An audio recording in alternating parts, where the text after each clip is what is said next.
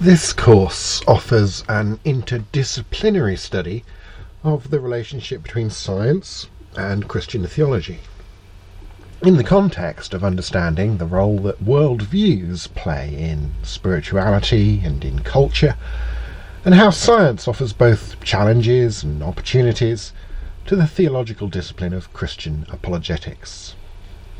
As we get started, we need to think about how we understand these key concepts. In the 13th century, theologian and philosopher Thomas Aquinas pictured theology as the queen of the sciences, who was assisted by her handmaiden, philosophy. Of course, the Latin word scientia just meant knowledge, and the study of nature that we would now call science was then called natural philosophy, that is, philosophy about the natural world. A rough definition of philosophy is that it's the wise pursuit of true answers to significant questions through the practice of good intellectual habits. What is science? Philosopher of science John Lennox writes that there is no one agreed scientific method, although certain elements crop up regularly in attempts to describe what scientific activity involves: hypothesis, experiment, data, evidence, modified theory, prediction, explanation, and so on. But precise definition is elusive. Here's my attempt at a definition of natural science.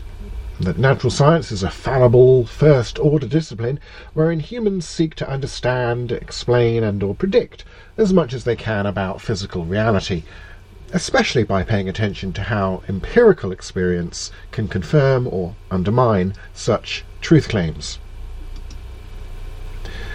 In the Enlightenment, Scottish sceptical philosopher David Hume made a flawed but influential argument against the possibility and/or believability of miracles.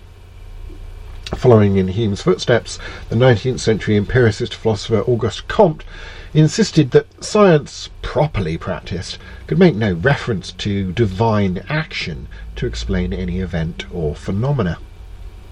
In his take on the theory of evolution, Charles Darwin followed in Comte's footsteps, assuming that any explanation framed in terms of divine creation was, quote, not a scientific explanation. This definitional exclusion of irreducibly mental and specifically divine activity from science, a rule that's come to be known as methodological naturalism, remains influential, although it is less popular today than it was in the 19th and 20th centuries. As atheist philosopher of science Bradley Monton argues, if science really is permanently committed to methodological naturalism, it follows that the aim of science is not generating true theories.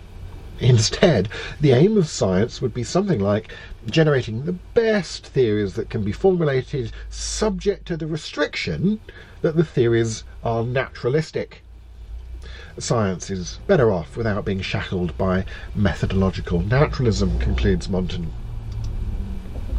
Atheist philosopher Mary Midgley wrote that physical science is not a separate, supreme champion outclassing history or philosophy. It has no private line to reality.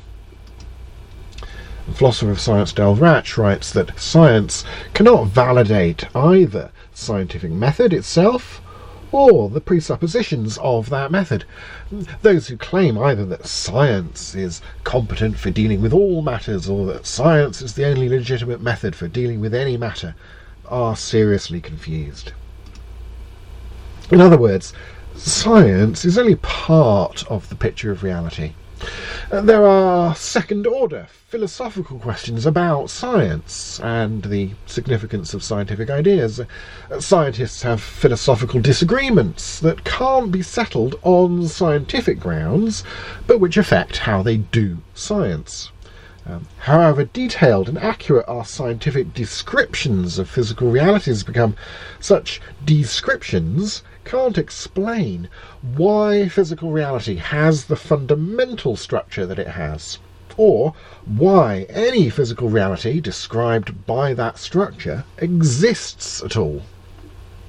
Science makes metaphysical assumptions, and it raises metaphysical questions that require metaphysical answers. Now, most ancient cultures had worldviews that were not conducive to science. For example, according to pantheistic worldviews, the natural world is an illusion. According to Greek polytheism, the natural world is governed by unreliable finite gods who are often at odds with one another and who ultimately trace their origins to primeval chaos. Philosopher of science Stephen C. Meyer recounts how ancient Greek philosophers thought that nature reflected an underlying order, but assumed that they could deduce how nature ought to behave from first principles based upon only superficial observations of natural phenomena or without observing nature at all.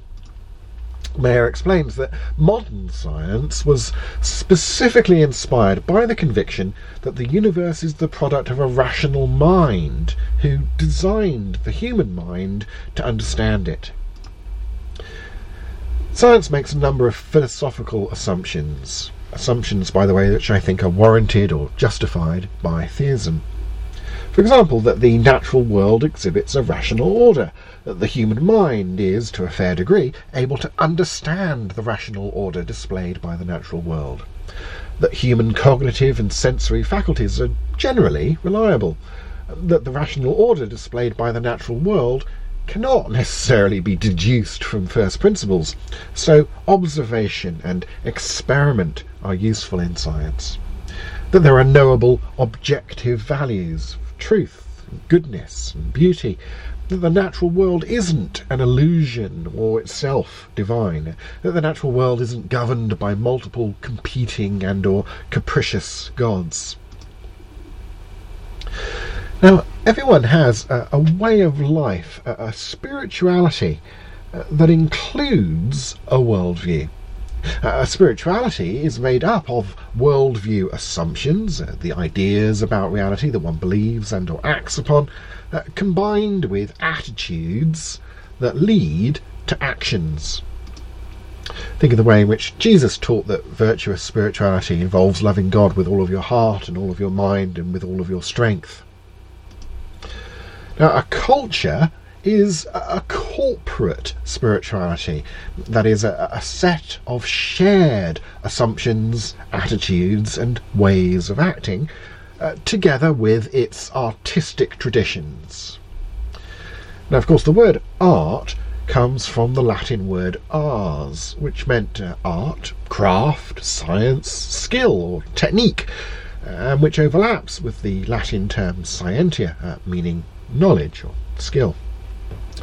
Indeed, in medieval universities, a Master of Arts degree included the study of astronomy, which we would now label as one of the sciences. So, a culture may thus include a scientific culture.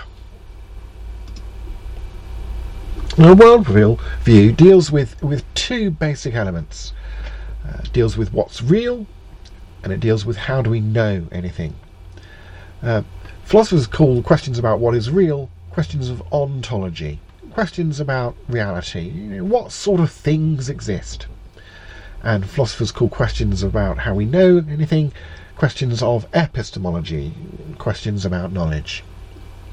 So, for example, ontology, coffee exists. Epistemology, we know this through our physical senses. Ontology, pleasure in drinking coffee exists.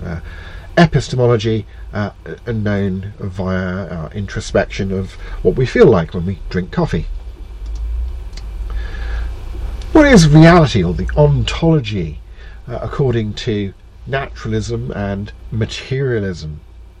The philosophy of naturalism says that reality is an uncreated, purposeless, valueless, causally closed, non-intentional system. And the philosophy of materialism adds to this the idea that reality is a merely physical system. Hence atheist philosopher Alex Rosenberg asserts that physics is causally closed and causally complete. Of course, we have to ask, does reality really fit into the materialist box, the materialist ontology or account of reality? Can we fit into that account of reality the reality of coffee existing, known via introspection of physical senses, and the reality of our pleasure in drinking coffee existing, known via our mental states? Then we can look at the epistemology known as scientism, a theory of knowledge known as scientism. Atheist Alex Rosenberg says that being scientistic just means treating science as our exclusive guide to reality. He says we trust science as the only way to acquire knowledge. Likewise, atheist Peter Atkins says, I stand by my claim that the scientific method is the only means of discovering the nature of reality, the only way of acquiring reliable knowledge. This scientific demand that every rational belief must be justified by scientific empirical evidence is self-contradictory, because A, it can't be justified by scientific empirical evidence, and B, it entails an infinite regress that can't be satisfied. Indeed, this view is open to obvious counterexamples in the existence of metaphysical knowledge, moral knowledge, and aesthetic knowledge. So whilst science might be able to deal with the existence of coffee, scientism can't handle the fact that pleasure in drinking coffee exists, or that enjoying coffee is a good thing, or that this is a beautiful cup. British theologian Alistair McGrath defines Christian theology as an attempt to make sense of the foundational resources of Christianity in the light of what each age regards as first-rate methods. I think theology is a fallible discipline wherein humans seek a comprehensive Christian worldview. A worldview that's therefore going to try to take into account both the book of special revelation, that is the Bible, and what's been called the book of general revelation, the creation. As a sub-discipline of theology, Christian apologetics can be thought of as the art and science of helping people to be persuaded that a Christ-centered spirituality is a beautiful, good, and reasonable life commitment. To borrow and recontextualize an image from the ancient Greek philosopher Socrates, the Christian apologist is a kind of spiritual midwife, someone trying to help people to deliver a strong and healthy a spiritual response to Jesus as they can muster. We can see that thinking about science offers apologetics both challenges and opportunities. The philosophical ontology of naturalism and materialism restricts people's understanding of the reality that's studied by the sciences.